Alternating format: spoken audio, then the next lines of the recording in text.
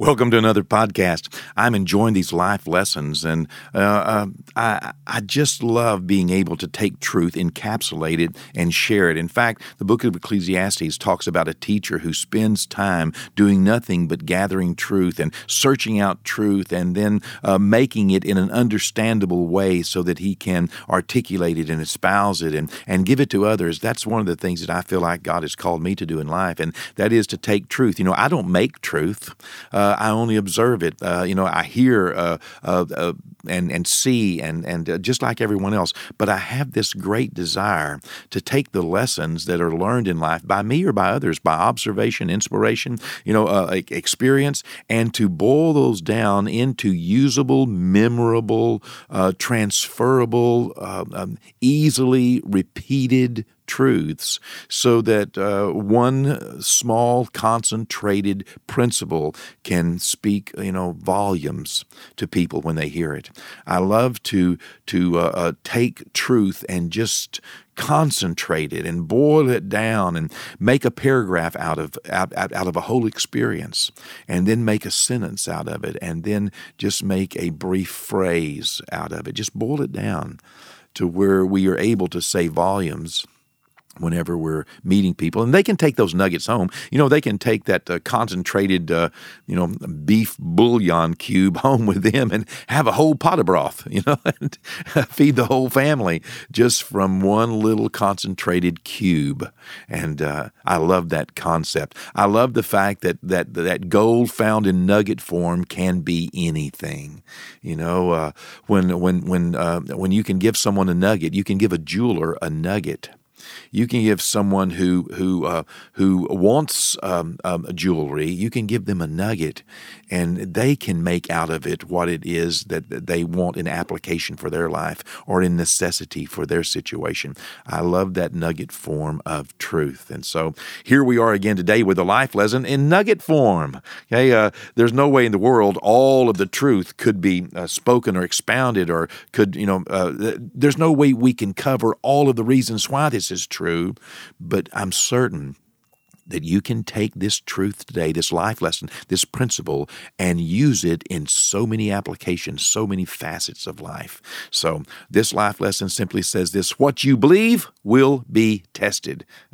We talked before about what you say will be said. If you've been listening to these podcasts, all along the way, you've heard me say that. What you say will be said. Also, what you do will be found out. Well, another life lesson is what you believe will be tested. Just accept it. Just realize it. That what we believe is up for a fair test. And whenever you learn something, by the way, whether it's in church or in school or at home or in some other situation, when you learn something and embrace it and you say, I believe that, realize you are headed for your first test. All right. In fact, in many decisions that you make, you are headed for a test. Even if you make a decision that you're going to go to work at a new job, this is going to be a good job for me. Okay, then you go right out to your first test because you believed it was going to be a good job, and somewhere along the way, that theory, that belief will be tested.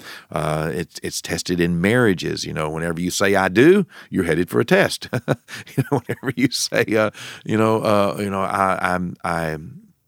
I want this or I believe this, especially when it comes to spiritual truths. Because in spiritual truths, we actually have an arch enemy, the devil, Satan, that old dragon, the serpent in the Garden of Eden, who is doing his best to steal truth from us, doing his best to come and rob the seed from us. That's what the Bible tells us this devil wants to do. Well, Jesus also spoke so many things about this process of what we believe being tested. In fact, in the parable of the farmer who is sowing seed in his field, Jesus said that the farmer goes out and sows seed, and then birds come immediately in an attempt to rob the field of its new seed. You see, in that parable, we are the field, the seed is the Word of God, and the devil and this world system are those birds that want to come immediately in an attempt to get that seed out of this ground. You see, Jesus, even later when explaining the parable to his disciples, Jesus said that this seed, the Word of God, is so precious. And if it is put into the heart of a man, that seed will reproduce truth.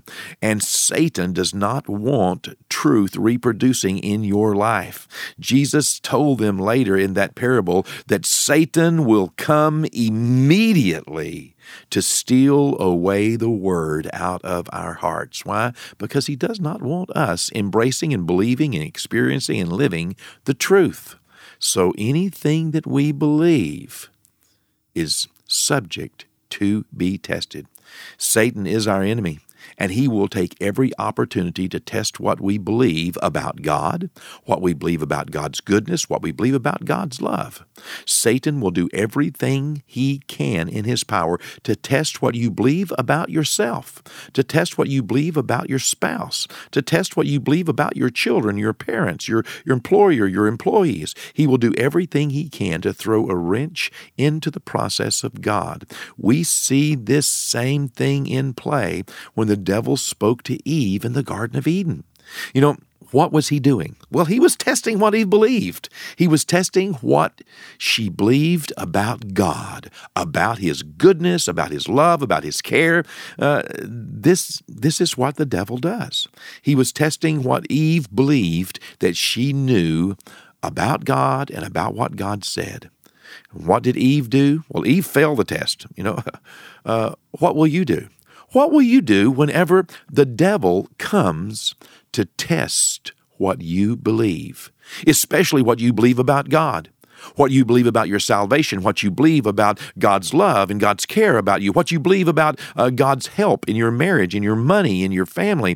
What will happen? Will you continue to believe in faith? If you go to church this week or someone, encourages you this week with the Word of God and tells you that God cares about you and loves you and has a plan for your life and that God is going to help you with that sickness or that disease or that problem, situation, that financial stretch, that God cares about you, He knows where you are, He's going to help you. That's the truth. But if you dare to believe it, there will come a test. Now, it will not help you not to believe it, but there will come a test in life. That's what Genesis, the 3rd chapter, tells us this serpent came to do in the Garden of Eden. He came to test the Word of God in the life of this woman. I encourage you, along with myself, to make sure that we realize that we're not being tested. We're not going through difficulties. We're not going through problems. We're not going through trouble because what we believe is not true. We're going through trouble because what we believe is true. Have you ever been watching one of those old private detective movies? I can't think of let me think of one. There's one on the tip of my brain. I can't think of the guy right now. Private detective movies. At any rate, have you ever been watching one of these private detective shows? And man, they're on a cold trail, and it looks like that nothing is happening. And all of a sudden, someone shoots at them. All of a sudden, someone, runs into them with their car. All of a sudden, someone, sneaks up in the dark and throws a sack over their head, and threatens them.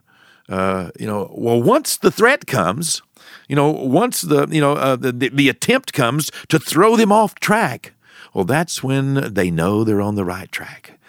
We thought there was nothing here. We thought this didn't work. We thought, it was empty. But then when the resistance comes and we realize there's something worth pursuing, and sure enough, that's a scenario after scenario of these plots. Why? Because that's truth. We understand that. We know that. We understand that to be truth. And that's what happens in our life. Trouble does not come whenever we're happily walking along hand in hand with the devil. The devil doesn't give us problems when we're walking along with him until he jerks the rug completely out from under our feet. But what happens is that he wants to steal the truth.